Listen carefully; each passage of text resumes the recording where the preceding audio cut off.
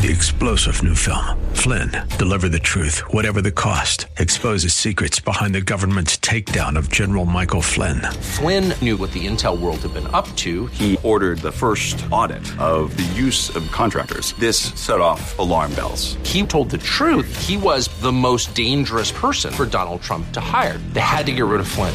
Flynn, deliver the truth, whatever the cost. Available now. Watch it today. Go to salemnow.com. salemnow.com. You've probably heard it said 1,000 times over. I'm not under law, I'm under grace. Yet the law of God still has a place in our lives as Christians, as we'll see today on this edition of Abounding Grace.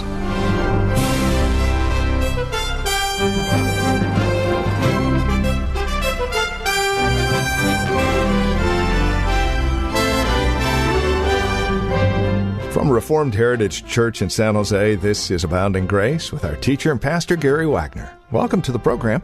We're continuing our survey of Luke. We're in chapter 6 today, looking at the first 5 verses. A message that Pastor Gary Wagner is simply entitled, The Law of God Enhances and Beautifies the Christian Life. But you say, we're under grace now, no longer under the law. True, when it comes to our salvation, but what about our response to God? You see, a careful review of the Ten Commandments in the Old Testament, as given by God, reveals to us the fact that God brought them out of bondage into a new land across the Red Sea. Therefore, he says, do all of these things. You see, the law of God now becomes a response for us as we find ourselves redeemed by grace. Join us for clarification on this edition of Abounding Grace. Here's Pastor Gary Wagner. They could quote Exodus 34 that says, you cannot reap on the Sabbath. But they didn't know anything about how 1 Samuel 21 related to Sabbath observance. So, this is the point. Here is the great point Jesus makes to these men. The finality of the Bible over human traditions. The Bible's authority is final. No matter what man says, it is the Word of God that has the final voice in every decision we make about anything pertaining to faith and its practice and thought and behavior.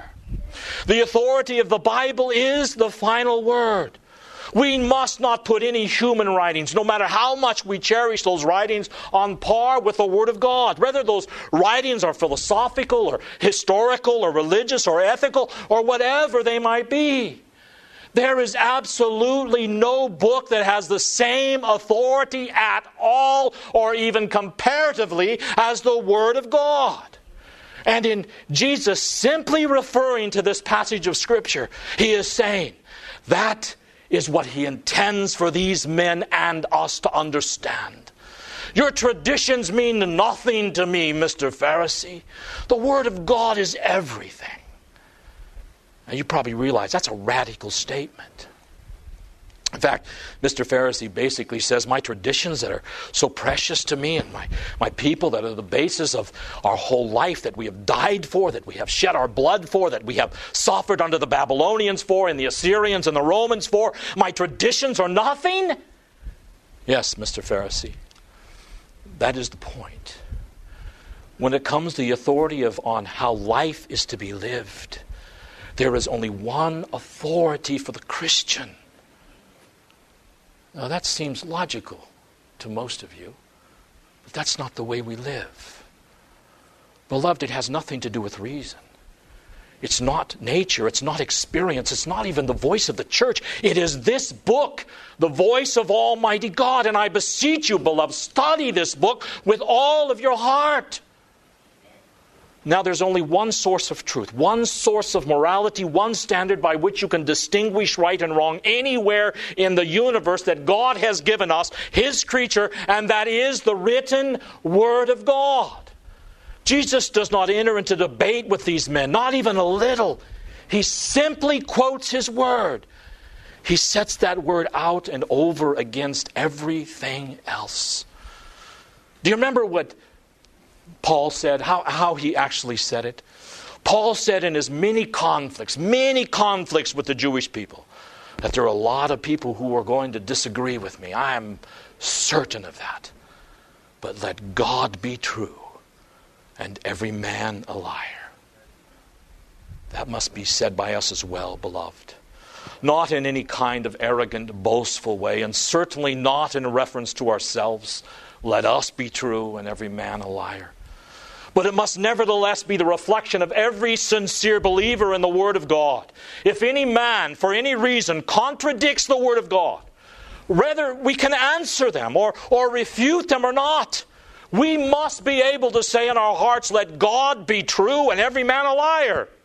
Because the Bible alone is the final authority. Did you know that the best way to stimulate a depressed economy is just to print trillions of new dollars and just throw it out into the economy? Yeah, that's what all the liberal news rags and magazines keep trying to tell us. And certainly the well-educated, radically fascist Obama administration knows what's best for America. And they care so much for us that they wouldn't do anything to harm the American economy, right? I mean, they have all those ivory tower experts telling us that if we hadn't received the stimulus package and bailed out the banks and some of the industry, we'd be in the financial toilet by now. I mean, after all, you look around. People are still going out to dinner. There are no soup lines anywhere. Movies and sporting events. Did you see the 49ers game today? The stands were packed. Tourism is formidable. Hawaii, I found out while I was over there, is up 18%. Retail sales were up this past month. Unemployment dropped by a fraction of a fraction. The economy's on its way back, right? How does one answer these lies? First, you show them the unaltered statistics about our economy, the truth. The failure of the housing market, the failure of mom and pop stores, the backbone of America's economy. You show them the real unemployment figures and the huge deficit. And then, beloved, you take them to the Word of God and let God be true and every man a liar. Take them to Romans 13 and 1 Peter 2 and show them what civil government is supposed to look like and what liberty truly is. Take them to Exodus 22 and Leviticus 25 and Deuteronomy 23 and teach them the truth about usury.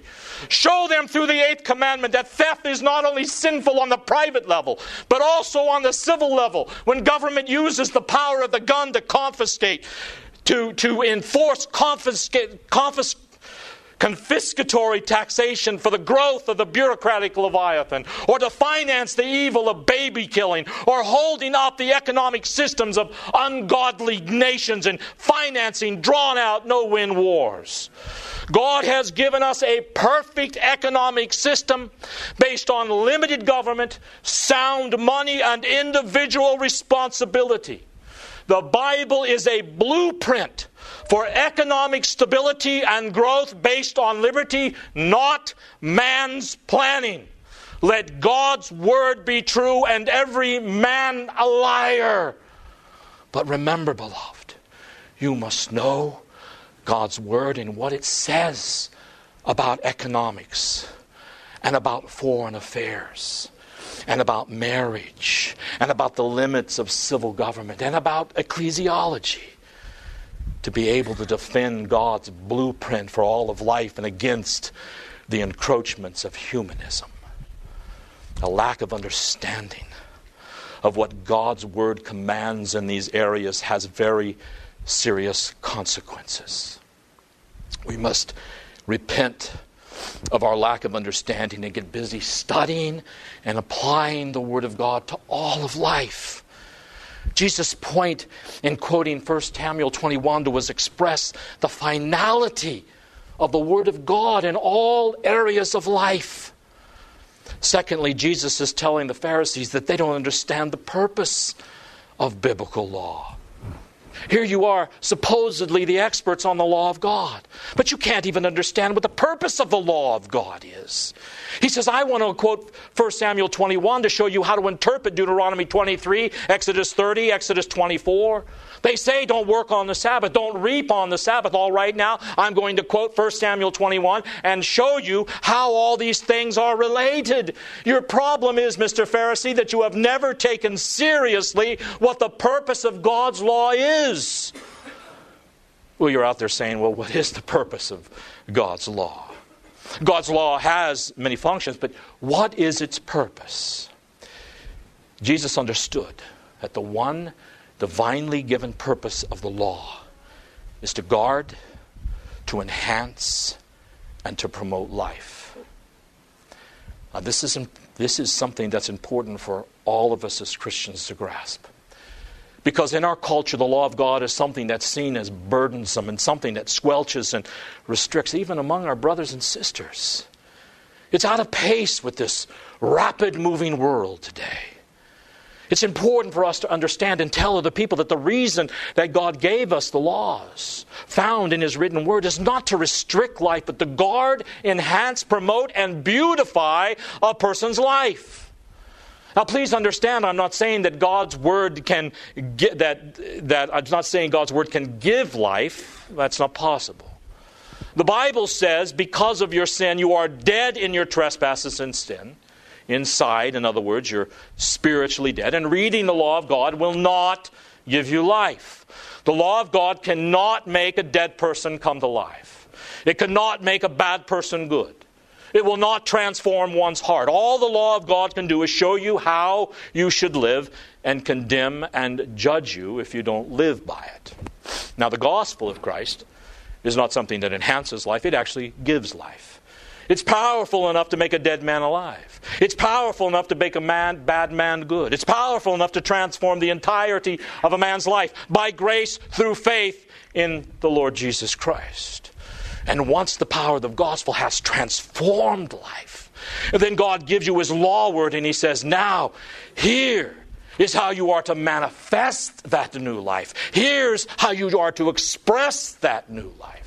So now as a new creature in Christ, if you do what pleases Him and obey His commandments and walk in the way that He has set before you, that will enhance and beautify your life. Moreover, it will protect you from all kinds of snares and pitfalls that engulf most people in this age.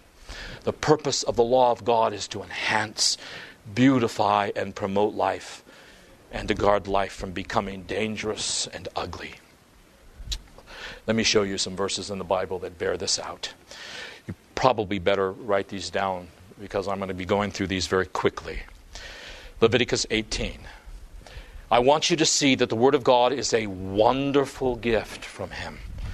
And it should be a pleasure on the part of us as Christians to obey it because of what it does in our lives. Leviticus 18, 4 and 5. You shall do my judgments and keep my ordinance to walk or live therein. I am the Lord. Ye therefore keep my statutes and my judgments, with if a man do, he shall live in them. I am the Lord.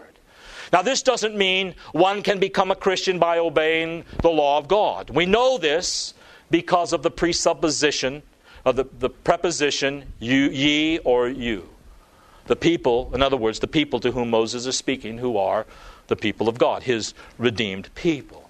So He's saying to this redeemed people, obedience to the law of God is your life.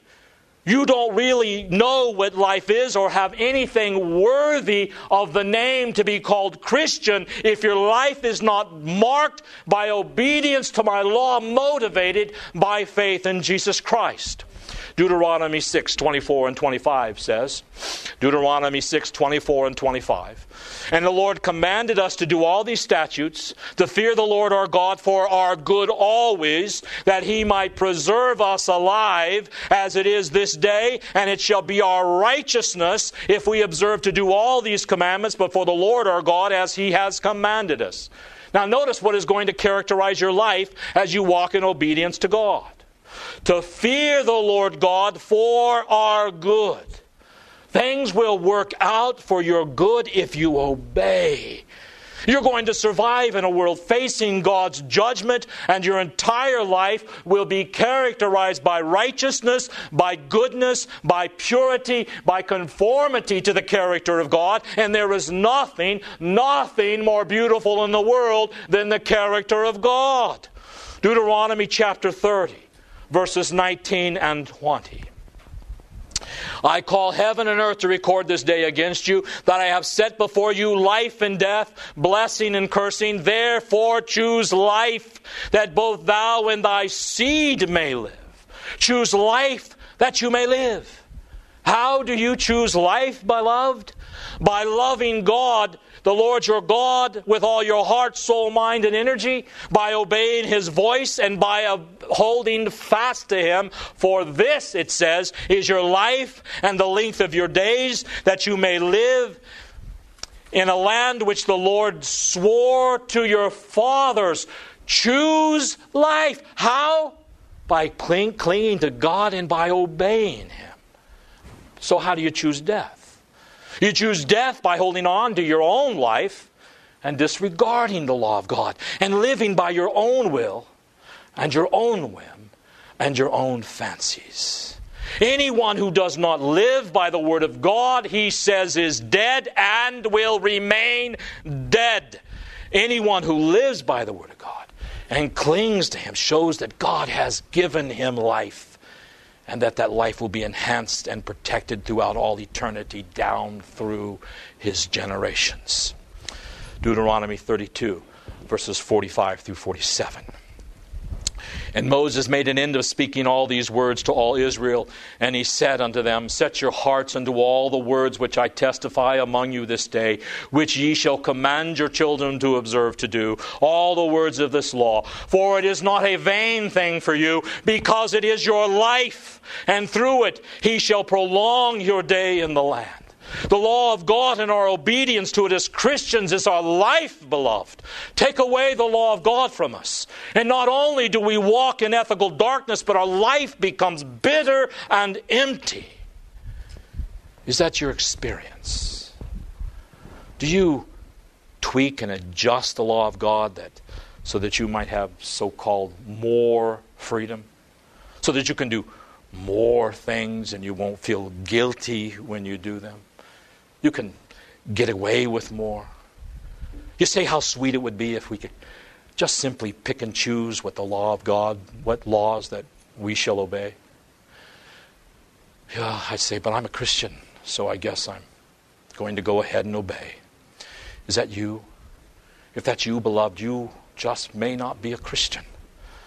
Because for the Christian, the law of God is his life, and he delights in the law of God.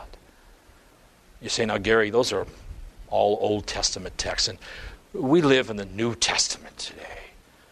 Okay, well, if that's going to be the way that you're going to look at that, let's turn to a passage or two in the New Testament. In Romans 7, you see the New Testament saying the same thing about the law of God as in the Old Testament. Romans 7, 9, and 10. And I was once alive apart from the law. But when the commandment came, sin became alive, and I died. And this commandment that was to result in life proves to result in death for me. Paul says, the law of God killed me. It was given to enhance, but it killed me because I was in rebellion against it. And it wasn't until I repented of that rebellion and put my faith in Jesus that I understood what it means to say that the purpose of the law of God is to enhance and to beautify my life. One more text. 1 Timothy chapter 4, verse 7 and following. Refuse profane and old wives' fables, and exercise thyself rather unto godliness, for bodily exercise profiteth little, but godliness is profitable unto all things, having promise of the life that now is and that which is to come. Obedience to the law of God is not only profitable after you die, brothers and sisters, but it is profitable in life as well. It not only enhances and beautifies your life when you go to heaven, but your life right here on earth. God's law is a beautiful and liberating thing. And you can never really know what it is to be free until you love the law of God and you seek to obey it. You will never be able to accomplish even small things for the glory of God, let alone great things, unless you love the law of God and you seek to obey it out of love for Him. If your life is sour and bitter and empty and full of guilt and frustration, and you seem to be spinning your wheels getting nowhere with no idea about your future, it's not because God has failed you. it's because you have failed Him, refusing to live your life in terms of His law that has as its purpose not to cramp and restrict or squelch life, but to enhance and beautify and protect it. Dr. Rousas Rushdoony said in his little work entitled Law and Liberty, he says, the first basic operation of God's law in man's life and world is a blessing. If God's law is obeyed, man is blessed. The law then is productive of life to man because, as St. Paul declared, the law was ordained to life, Romans 7:10. And told that it is God's requirement that we obey, that the days may be prolonged and it may go well with thee in the land which the Lord thy God giveth thee. Deuteronomy 5:16. Moreover, the Scripture declares, and all these blessings shall come on thee and overtake thee if thou shalt hearken unto the voice of the Lord thy God. Blessed shall thou be in the city, and blessed shall thou be in the field. Blessed shall be the fruit of thy body, and the fruit of thy ground, and the fruit of thy cattle, the increase of thy kind, and the flocks of thy sheep. Blessed shall be thy basket and thy store. Blessed shalt thou be when thou comest in, and blessed shall thou be when thou goest out. The Lord shall cause thine enemies that rise up against thee to be smitten before thy face. They shall come out against thee one way and flee before thee 7 ways. The Lord shall command the blessing upon thee in thy storehouses and in all that thou settest thine hand to, and He shall bless thee in the land which the Lord thy God giveth thee. The Lord shall establish thee an holy people unto Himself, as He has sworn unto thee, if thou shalt keep the commandments of the Lord thy God and walk in His ways. And all the people of the earth shall see that thou art called by the name of the Lord, and they shall be afraid of thee. And the Lord shall make thee plenteous in goods, in the fruit of thy ground, in the land which the Lord swore unto thy fathers to give thee. The Lord shall open unto thee His good treasures, the heaven to give the rain unto thy land in his season, and to bless all the work of thine hand. And thou shalt lend unto many nations, and they shalt not borrow. And the Lord shall make thee a head, and not the tail. And thou shalt be above only, and thou shalt not be beneath. If that thou hearken unto the commandments of the Lord thy God, which I command thee this day to observe and to do them. And thou shalt not go aside from any of the words which I command thee this day to the right or to the left, to go after other gods to serve them. Deuteronomy 28, of course. This then is the first major form whereby God's law is operative in the world, by blessings. The second major form of God's operative law is cursing. God curses and blights every disobedient person and brings them to judgment, according to Scripture. But it shall come to pass, if thou wilt not hearken unto the voice of the Lord thy God, to observe to do all of His commandments and His statutes which I command thee this day, that all these curses shall come upon thee and overtake thee. Cursed shall thou be in the city, and cursed shall thou be in the field. Cursed shall thou be in thy basket and thy store. Cursed shall be the fruit of thy body, and the fruit of thy land, and the increase of thy kind, and the flocks of thy sheep.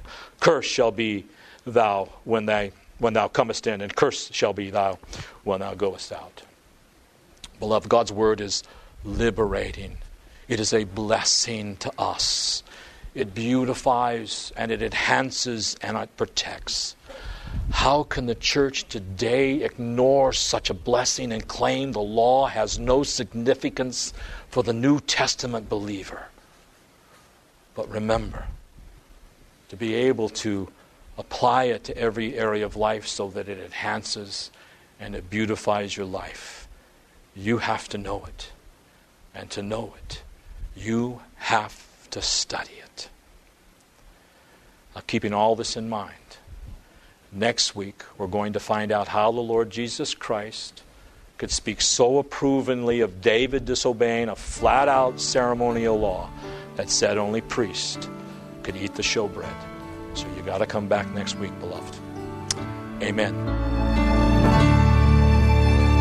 And that is Pastor Gary Wagner from Reformed Heritage Church here in San Jose with today's broadcast of Abounding Grace.